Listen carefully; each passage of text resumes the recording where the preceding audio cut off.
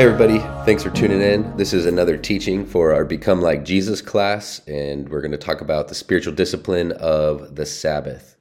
It's one of my favorite topics, and I feel like I'm saying that about every discipline. But so for the record, my top three favorite are fasting, Sabbath, and simplicity. I like all of them, but those are probably my favorite.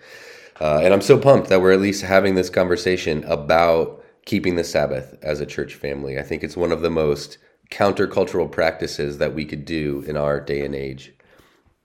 Very simply, right out of the gate, Sabbath is a 24-hour period where we seek to do four things. We stop from all work, the jobs that we're paid to do, and all the work or jobs that we are unpaid. You know, the work of being a human, like cooking and laundry and all that. And then we rest, we delight, and we worship. I know that might be a lot to remember, but all four of those aspects I think are pretty crucial for a good Sabbath. And Sabbath was meant to be a gift to you. Man was not made for the Sabbath, Jesus tells us, but Sabbath was made for man. It's something that God gave us. Now, biblically, there's a lot of debate about the degree of weight that Sabbath should carry, because unlike Silence and Solitude, or even, Scripture, Sabbath made the fourth commandment, or it made the 10 commandments. It is number 4. And in some sense, it's in its own category in a lot of ways because of all the practices. It's in the 10 commandments, but then the way the New Testament talks about Sabbath is different from the way the New Testament talks about the other 9 commandments. So there's a lot of interesting nuance and levels there or whatever. But nevertheless, we should give serious consideration to the fact that this particular spiritual discipline is in the 10 commandments, like right up there with worshiping God alone, not murdering or committing adultery, and, keep the Sabbath holy. Bam. Rarely people in church brag about murder or adultery or idolatry, I guess. But I feel like I almost always hear people talking about how busy they are. And of course, it comes like a complaint, but let's be real, we can like to flaunt how important we are and how in demand we are, how capable we are, how much fun we're having. What's the standard reply? Hey man, how was your week? Busy. But Corrie ten Boom famously said, if the devil can't make you bad, he will make you busy. It's a pretty piercing quote, but I think it's true because being bad and being busy have the same net effect on our souls. They cut us off from deep fellowship with our Father in heaven. Statistically, we in the U.S., we work more on average than almost any other country in the world. Hundreds of hours a year, more than Japan even, the UK, Germany, the list goes on and on. So it feels like we're in this space where we have some relatively weighty biblical reality teachings of the Sabbath on one hand, and a culture, like the air we breathe, the water we swim in if we were fish, that's just one of busyness and hurry, where busyness is like a badge of honor. So I think this is a pretty important practice or discipline for us to consider.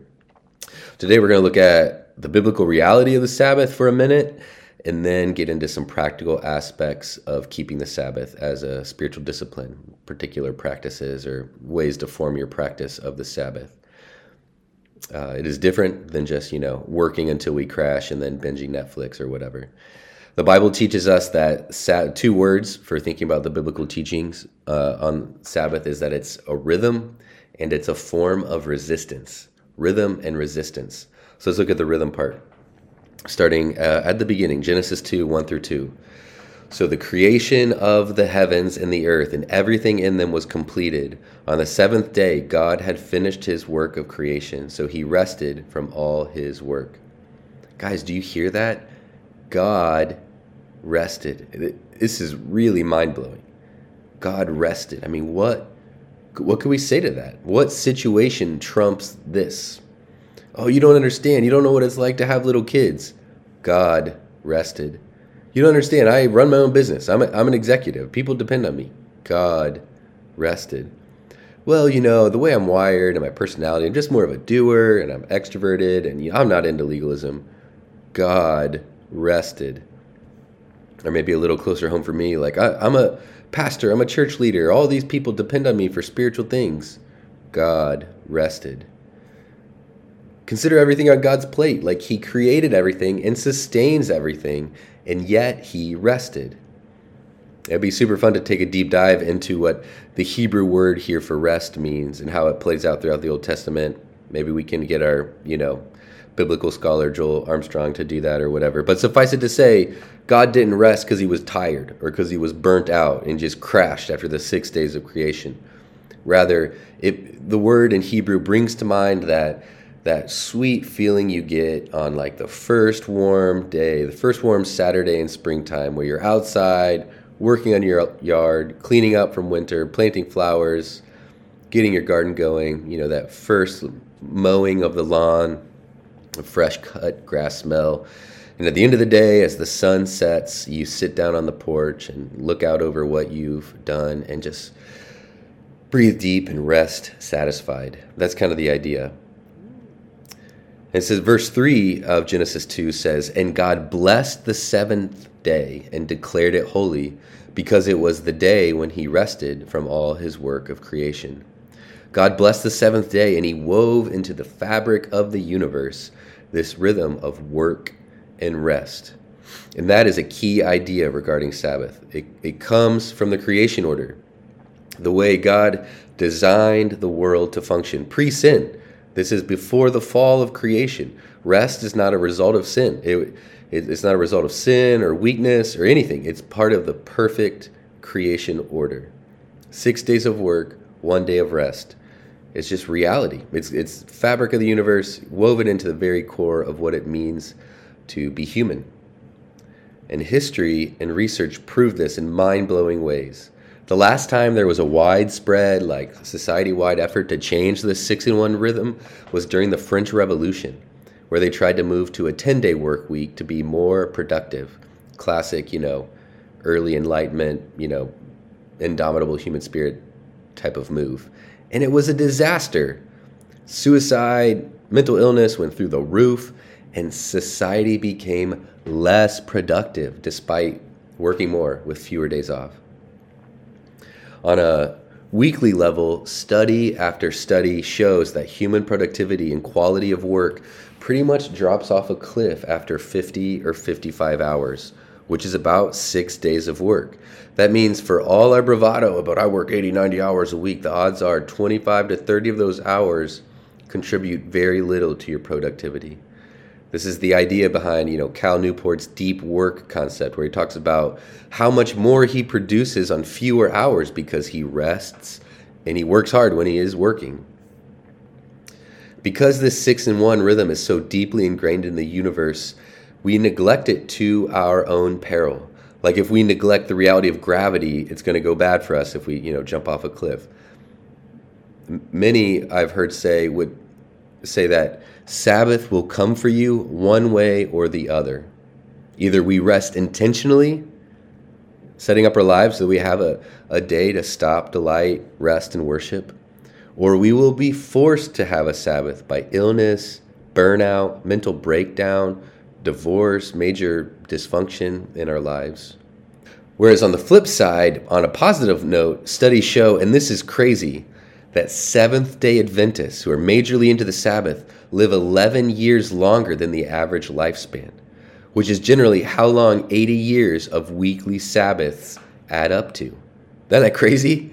Of course, it's difficult, all the scientists out there, it's difficult to prove causation here, but it's worth being curious about, and even asking the question whether or not for every day that we Sabbath, quote unquote, don't get anything done, we might get it added back to our lives.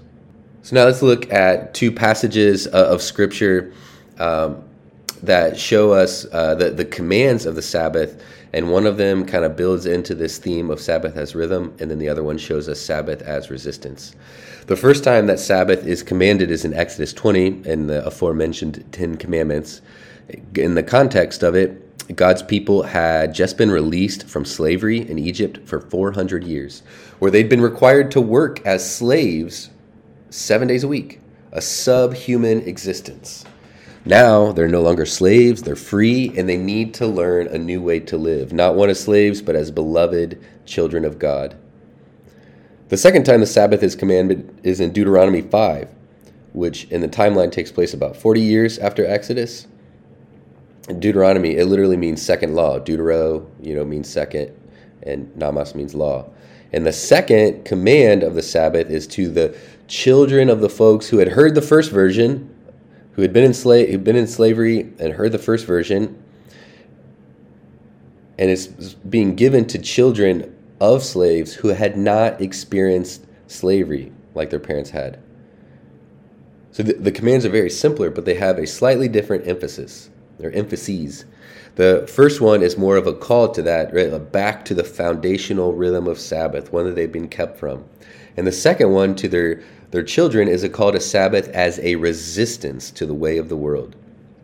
So I think there are two helpful categories: Sabbath as a rhythm in the creation order, and Sabbath as a resistance to the status quo of the world. The hurry, the greed, the indulgence, the busyness, the overwork, that slavery, which is what we are all in apart from Jesus, tends to lead people into. Rhythm and resistance.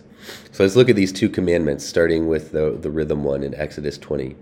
It says in Exodus 20, verses 8 through 11, "Remember the Sabbath day to keep it holy. 6 days you shall labor and do all your work. But the seventh day is a Sabbath to the Lord your God. On it you shall not do any work, you or your son or your daughter, your male servant or your female servant, or your livestock or the sojourner who is within your gates. For in 6 days the Lord made heaven and earth, the sea and all that is in them, and rested on the seventh day. Therefore the Lord blessed the Sabbath day and made it holy." Deuteronomy 5:12 through 15. "Observe the Sabbath day and keep it holy, as the Lord your God commanded you. 6 days you shall labor and do all your work, but the seventh day is a Sabbath to the Lord your God. On it you shall not do any work, you or your son or your daughter or your male servant or your female servant or your ox or your donkey or any of your livestock or the sojourner who is within your gates, that your male servant and your female servant may rest as well as you. You shall remember that you were a slave in the land of Egypt, and the Lord your God brought you out from there with a mighty hand and an outstretched arm. Therefore the Lord your God commanded you to keep the Sabbath." They're very similar with some key differences. In Exodus 20 it ends, "For in 6 days the Lord made heaven and earth, the sea and all that is in them, and rested on the seventh day." This is getting at the rhythm that God put in place when he created the world. And because he did it and put that rhythm in place, it says, therefore he blessed it. It's part of a sacred rhythm. The Deuteronomy version ends with, "That your male servant and your female servant may rest as well as you. You shall remember that you were a slave in the land of Egypt, and the Lord your God brought you out from there with a mighty hand and outstretched arm." Emphasis on letting the servants rest alongside God's people, and that they are to remember that they as a people were slaves in Egypt who were unable to rest ever. And remember, God brought them out of slavery, and it ends with a therefore, but it's a different therefore. Therefore, the Lord God commanded you to keep the Sabbath holy. It's a little more of a stiff ending because the Israelites were now in a place of freedom where gaining luxuries and money and whatnot was possible. So God is abundantly clear that they are commanded to keep the Sabbath holy. The first version of the Sabbath command was to a people fresh out of slavery, not used to any type of material comfort or wealth or even freedom to choose. The second version of the Sabbath command was to people who grew up free and were in a cultural moment where the accumulation of wealth, comfort, status, approval, accomplishment, significance were all possible. These are all things that the world says that we need to chase after. And the message of the gospel is that all of our comfort, security, approval, significance are not found in what we do, what we have, what other people say about us, but in God's gospel word over our lives, that in Christ we are his sons and daughters. He loves us. He's pleased with us. So practicing the Sabbath is one way that we can, with our time, our energy, our bodies, embrace this gospel identity that we have as sons and daughters. And it's also the way, a practical way, not the way, a practical way that we resist the messaging of the world to do more, buy more, be more, have more, experience more, and to simply soak in God's word of love over us. We resist the lie that we are human doings embrace the reality that we are human beings. Sabbath as a resistance is so beautiful. It's so good to wage war against the little g gods of the world. We don't have to work to earn money. We don't work to get people to like us. We don't have to work to make ourselves feel secure. Like anyone else feel insecure in your job if like you're not always pushing and cranking and stuff. And I think I have FOMO, fear of missing out. I have that sometimes, but sometimes I have this term, probably won't stick, but I have fog bib, fear of getting bit in the butt. Like if I'm not doing something, it's going to come back to bite me, to hurt me. And so Sabbath is a way that we embrace the truth that we're secure in the loving hands of our Father, who spoke the swirling galaxies into existence and knows each of the billions of stars by name. A common part of Sabbathing is not to buy or sell anything. Like it's not like a hard and fast rule, but like it's a good principle to try to incorporate into your Sabbath. Maybe you go out to eat or whatnot, but no shopping or no selling stuff on Facebook Marketplace or whatever. Just taking a break from economic activity is a way we resist, the general premise that we are what we consume or we are what we produce. We are not fundamentally economic units, but we're children of God. So Sabbath as resistance helps us make sense of some of the feelings of withdrawal that we might experience when we do stop and rest and worship and delight and don't check our phones or go buy stuff or get anything done. It's going to be like revealing parts of where like the world's priorities have gotten deep into our souls and need to be rooted out. When you feel the buts rise up, when you unplug and let parts of your job go, you can just remember God's word over your life. You are my daughter, whom I love, and I'm pleased with you. You are my son, whom I love, and I am pleased with you. Now, let's get practical for a minute about some of the ways that we can practice the discipline of Sabbath.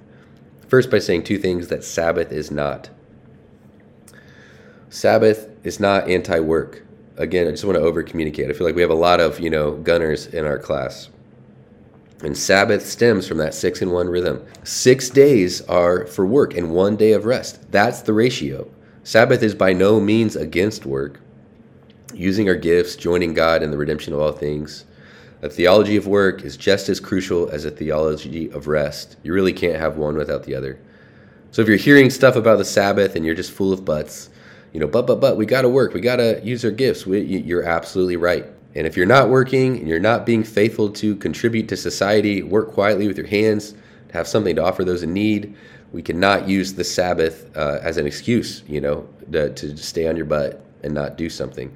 But honestly, I haven't met any of those type of people at Redemption City. The second thing about the Sabbath is not just a day off. It's not just a day where you don't go into the office or I guess down to the basement now to work from home. You might rake some leaves, pay some bills, watch a movie, get caught up in laundry, maybe check your email, your Slack channels or something. That's a day off. And Eugene Peterson calls that, if you'll excuse the language, a bastard Sabbath.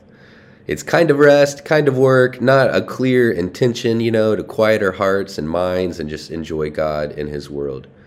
Which brings me to the first practical thing about the Sabbath. If you're going to Sabbath, it will require you to live the 6 other days differently. Specifically, that day off of paid work that is not your Sabbath. What I'm saying is this. You will probably have to do less the other days. Figure out time to do the necessary work of cooking food, doing laundry, mowing the lawn, house repair, paying bills, all that stuff before the Sabbath. Mercifully, most of us, I think, have a 5-day work week. And that's good. That means we can use our one non-job day to get stuff done, just the stuff of life, and still be able to Sabbath. To say it another way, we typically can't just effortlessly stumble into a meaningful Sabbath. It takes preparation. In Jewish tradition, they Sabbath from Friday night to Saturday night. Friday, they call it the day of preparation. It was a space that the whole community had to prepare, to really, truly, fully rest. So prepping food, getting work done, responding to needs as much as possible, because when the sun set on Friday, boom, Shabbat Shalom, it's time to stop and rest. So consider, with your spouse, your roommate, whoever's Sabbathing with you, what you might need to do to prepare to unplug and rest. You respond to emails, you pay bills, return phone calls, schedule hangouts for your Sabbaths. You don't have to mess with plans, trying to figure out what to do, prep food, all that kind of stuff. Clean up the house, laundry, you know how to live your life. Do that stuff that'll just have it done out of the way will make Sabbath more relaxing. Yeah, at one point, Camille and I actually had like a Sabbath preparation list hanging on our fridge. And so we could add to it and just both be on the same page as we got closer to Sabbath.